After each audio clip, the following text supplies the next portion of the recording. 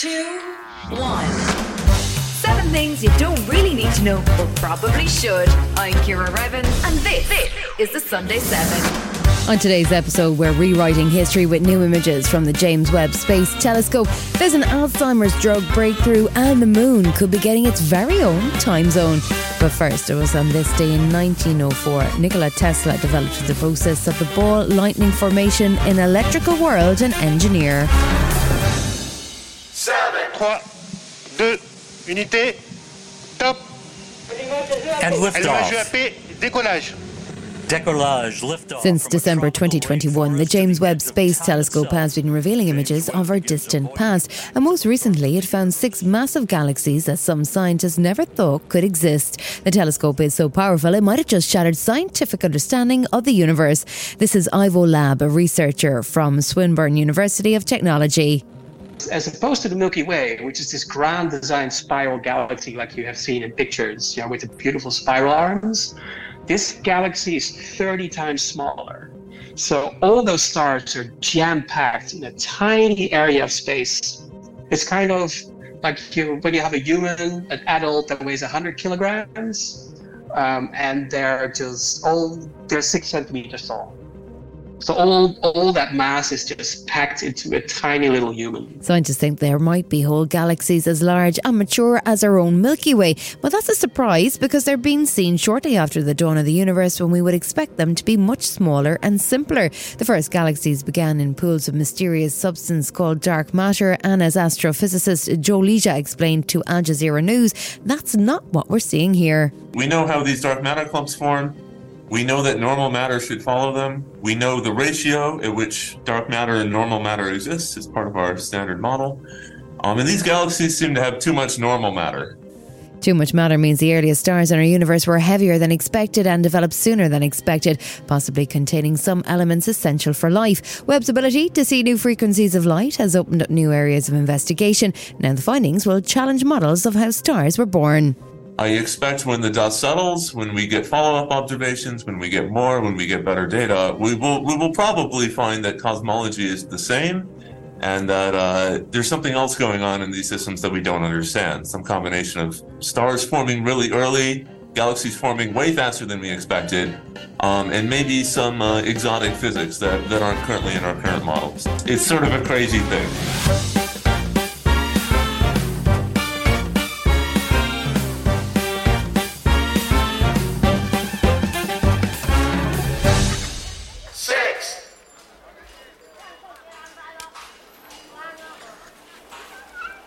In 2020, as COVID-19 swept its way across the world, 2 origin stories began to spread across the globe too. It was the seafood market and the research lab. An animal crossover versus a lab leak. The theories have been dueling for 3 years, and now 2 US agencies have made up their mind on the matter.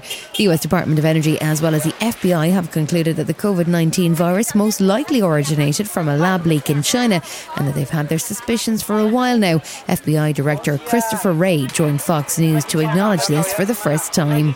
The FBI has for quite some time now assessed that the origins of the pandemic are most likely a potential lab incident in Wuhan. Let me step back for a second. The FBI has folks, agents, professionals, analysts, virologists, microbiologists, etc., who focus specifically on the dangers of biological threats, which include things like novel viruses like COVID, and the concerns that they're in the wrong hands, some bad guys, a hostile nation state, a terrorist, a criminal, the threats that those could pose. So here you're talking about a potential leak from a Chinese government-controlled lab that killed millions of Americans, and that's precisely what that capability was designed for. The Chinese government denies that, but Ray says they've tried to hide evidence from the world. The observation that the Chinese government, seems to me, has been doing its best to try to thwart and obfuscate the work here, the work that we're doing. These comments came just days after the US Department of Energy also concluded with low confidence that the virus had likely originated from a laboratory leak, describing it as an accident. Other US agencies believe that the virus emerged naturally, the view that had been the mainstream scientific consensus for much of the pandemic. The evidence strongly points to this being a natural occurrence of a jumping of a virus from a bat to an animal species to human. And there's still no definitive answer or agreement from the US government on the overall origin. And according to Josh Meyer, US Today's domestic security correspondent, we may never know. I think, we're going to be trying to figure this out for years, and we may never get to a conclusion about exactly how it started. But I think we're going to be trying to treat it like China does have something to hide, and we're trying to figure out what it is. But this is important because we need to figure out how this emerged, how it spread from one community to another to become such a global crisis so that we can stop the next one. Still to come on the Sunday 7, the oldest known sentence ever written is decoded and a cure for Alzheimer's is on the horizon.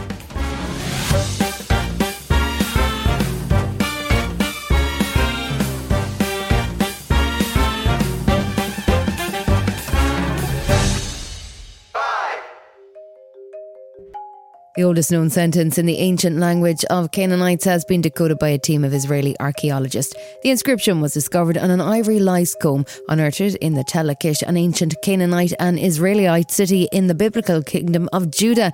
The Canaanite language developed in the 2nd or 3rd millennium BC and is believed to be the first known alphabetic system of writing. The comb, it was found in a pit with other items from different periods. This is Dr. Madeleine Mumkuoglu, an archaeologist from the Hebrew University of Jerusalem. I decided to look under the microscope if there is any sign of a head loss, and indeed there is. This is very exciting, of course, because just think, even if it is from the late Bronze, it's already 3,000 years.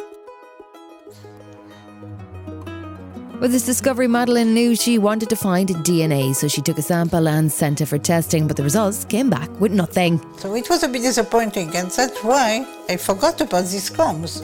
They were in a drawer at home, until I said that enough is enough. I'm going to write an article about history of the combs. As I was finishing the article, I decided to have a good picture. So I took a picture, and because I am perfectionist, I brought another strong light, and suddenly I saw this letter, this X on the side. I was sure that at least this was a letter. So I called the Professor Garfinkel and I said, "We have letters." And to decode those letters, they've turned to Dr. Daniel Winstub. The inscription is here in this side.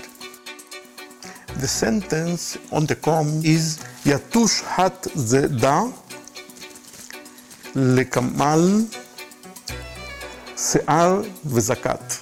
The meaning is, may this task root out the lies of the hair and the beard. This is the first ever complete sentence, Canaanite sentence.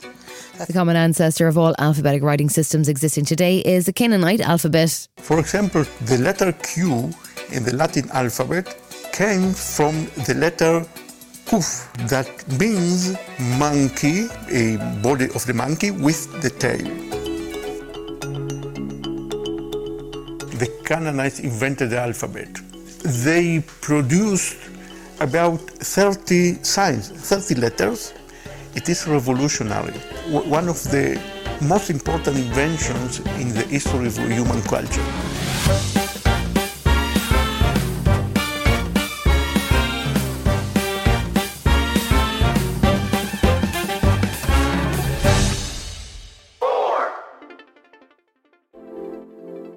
According to the World Health Organization, the number of people living with dementia is currently estimated at 55 million. This number is expected to increase to 139 million by 2050, but there is some potential hope on the horizon. In a small study, neuroscientists have tested a new approach to treat Alzheimer's disease, and they think they might have cracked it.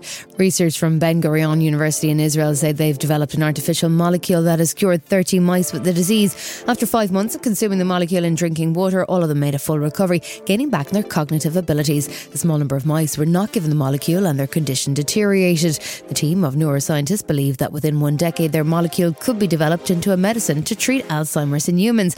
This is Professor Shira Kanafo, one of the team's scientists. So these mice develop quite fast many characteristics of the disease, and one of them is the inability to learn and memorize new experience, so they have impaired cognition. But if we treat these mice with a new drug, the VBIT4, they behave wild-type mice. It means that they behave like mice that don't have these mutations. So it means that we can actually fix the cognitive impairment using this drug. So how does this differ from other studies with the same aim? In this case, the researchers are looking at a protein called VDAC1. VDAC1 is a critical protein in the brain of Alzheimer's patient. This VDAC is overexpressed. There is too much of the VDAC, kills the cells. And the idea of this drug is to inhibit VDAC, to prevent the cell death and to prevent the pathology of Alzheimer's disease. The main goal that you have is to pass it on and to do clinical trials. But the way to the clinical trials is long. You have to do a lot of preclinical research, check the toxicity of the drug and the pharmacological properties of the drug before you even start the clinical trial. Scientists are careful at this stage to stress the study was done on a small sample of mice. If successful, this could mean a real breakthrough and a life changer for millions of people around the world living with Alzheimer's disease and their families. Still to come this Sunday 7, the moon gets its own time zone and a breakdown of the dazzling spectacle lighting up the sky. Right after this. One size fits all seemed like a good idea for clothes. Nice dress. It's a t-shirt. Until you tried it on. Same goes for your healthcare. That's why United Healthcare offers a variety of flexible, budget-friendly coverage for medical, vision, dental, and more. So whether you're between jobs, coming off a parent's plan, or even missed open enrollment, you can find the plan that fits you best. Find out more about United Healthcare coverage at uh1.com. That's uh1.com. You're listening to the Sunday 7. Follow us for your weekday news espresso, or maybe try our UK edition. It's all in the usual places.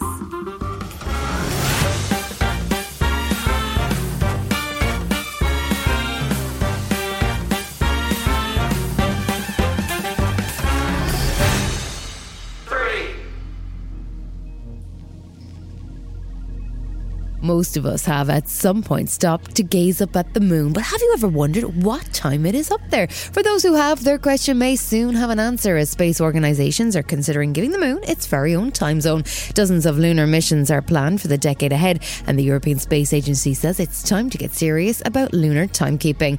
But what is time and how does it change on the moon? Former US astronaut Mike Massimino knows all about space time and joined NBC News to explain. Really what time is, as far as the space program goes, astronauts and the people in the control center, it's just a way to measure what needs to be done next, really. At what time are we going to rendezvous? At what time are we going to do our spacewalks? At what time are we going to bed? At what time are we doing this experiment? And you really follow the plan, the timeline, really closely. So time, for me as an astronaut, was when do I do what next? What is the right time to do this next thing? How much time do I have to the next event? And that's what it really is for astronauts in space. And particularly when we were orbiting around the planet, like my friends are doing right now in the space station, you're going around the planet every 90 minutes. To go across country from California to Florida takes about 11 minutes. So you're going to be resetting that watch all the time. So we used to go by mission elapsed time on the space shuttle to know what to do when. Clocks even move differently on the moon, somehow gaining 56 microseconds every day they're up there. And as an astronaut, there's a lot that needs to be done in a day, and that complicates things even more. Here on Earth, one day is dictated by the complete rotation of our planet in 24 hours. On the moon, it takes 29.53 Earth days for the moon to do the same. The moon, relative to us, is rotating at the same speed that it's following us. So that's why if you look at it one day, we consider like a sunrise and a sunset, or one rotation of the planet, it's longer for the moon. But that, we're not going to go by that. I don't think anyone wants to go with a 29-day. I'd be shocked if they go with the lunar day, because the thing is, it's not just the astronauts on the moon, it's the control centers on the ground. And that needs to be in sync. You need to be in lockstep with these different control centers for the space station around the planet, and maybe for the moon as well. There'll be control centers all over the place. So I think we're going to be working on some sort of 24-hour clock, and whether it's Greenwich Mean Time or Houston time or whatever they come up with, I don't think we're going to go with that 29.5-day time. That's too complicated. Beyond astronauts and ground controllers being able to tell the time on the moon, the need for standard timekeeping in space is also essential for guidance and navigation. And as space agencies around the world race to establish bases on the moon and beyond, time is of the essence.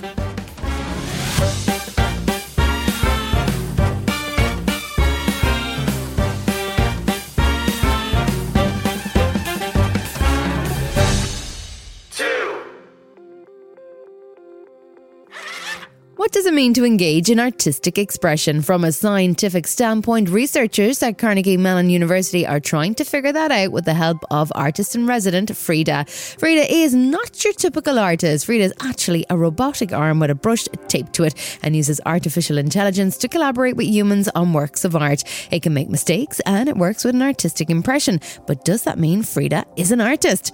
Frida stands for Framework and Robotics Initiative for Developing Art, named after famed Mexican artist Frida Kahlo. It uses AI models similar to those powering tools like OpenAI's ChatGPT. Here's how it works. Once an operator specifies a concept for a painting, the robot uses machine learning to create a simulation and develop a plan. It displays a colour palette on a computer screen for a human to mix. Once Frida starts, it uses an overhead camera to take an image of the painting and check its progress. If it makes a mistake, it incorporates the misplaced splodge into the painting, just like an artist would. Jim McCann is an artist professor at Carnegie Mellon's Robotics Institute. Frida is doing something that most robots don't. Frida is using the kind of AI models that have been developed to do things like caption images and understand scene content, and applying it to this artistic generative problem. And Frida is doing that by planning in a semantic space, a space of meaning instead of a space of outputs. So Frida really is like a painter and not a printer, which is a cool thing. McCann says Frida is a project exploring the intersection of human and robot creativity. These days, a lot of what we automate is really, really precise, but painting is not. And Frida, especially the way Frida plans and works, is imprecise. It's this kind of imprecise tool. But with its ability to collaborate on complex paintings, is Frida using artist expression? McCann says it's complicated. On one hand, you could be very reductionist and say, again, artistic expression is this mysterious thing we don't understand. We understand how Frida works. On the other hand, we could turn this around and say, well, what does an artist do but distill some subset of the zeitgeist, distill some subset of what people around them are saying and doing, and turn that into an expression. And in which case, that's exactly what Frida is doing.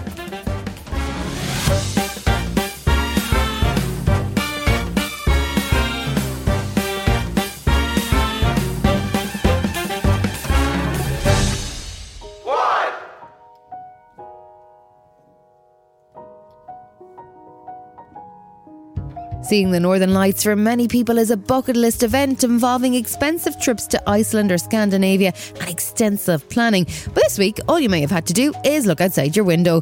The Northern Lights are usually most visible near the Earth's magnetic north and south poles. But thanks to clear skies across the UK and Ireland, the light spectacle has reached as far south as Cornwall and Hertfordshire. To witness the Northern Lights so far south in the UK is an extremely rare event. But the Met Office there says that under severe space weather conditions, the lights can be seen throughout the UK and parts of Ireland. And so the Northern Lights are emissions of light in the night sky, and they're caused by particles from space raining down the Earth's magnetic field and hitting the top of the Earth's atmosphere, and it causes the atmosphere to glow. This is Professor Jim Wilder, Professor of Space Physics at Lancaster University. Green and red glows you typically get are from oxygen in the upper atmosphere that are just glowing under this bombardment of particles from the space environment outside our atmosphere. Normally this is seen around the edge of the Arctic Circle, but this week something changed. The Earth was actually enveloped in a cloud of material that had been emitted by the sun a couple of days earlier, last Friday of last week. And after travelling through space, this material arrived at the planet, arrived at Earth, and this triggered the Northern Lights to become more active, more energetic, and that pushed the Northern Lights further south than you'd normally find them. So instead of being sat somewhere off the coast of, say, Norway, the Northern Lights were sat somewhere off the coast of Scotland. And so throughout the British Isles, people could look north and see these lights in the sky. And if you missed this rare spectacle, fear not. Astronomer Tom Curse has travelled far north to see the sweeping curtain of light more than 100 times. But he says we can see this magic closer to home. Events like the one that we've seen for the past couple of nights are quite extraordinarily rare. However, aurora sightings in general are becoming more common as we approach the peak of the solar cycle. So if you're willing to make the trip, if you're in the UK, you could always consider Scotland. You don't have to go overseas. But if you want to consider a trip for this season or perhaps the next one as we go into the autumn and winter next year, well, you're going to have very good chances to see beautiful displays. This has been the Sunday 7. However you're listening, do us a favour and hit the follow button. We'll be back tomorrow at 7 a.m. with the regular Smart 7 Ireland edition. Have a great rest of the weekend. Written, produced and published by Daft Doris. Hi, this is Ciara from the Smart 7 Ireland edition. Just to let you know, we're pausing this podcast from Friday the 25th of August, but you can still get up to speed in just 7 minutes if you search the Smart 7 and catch up with our UK edition. Thanks for listening.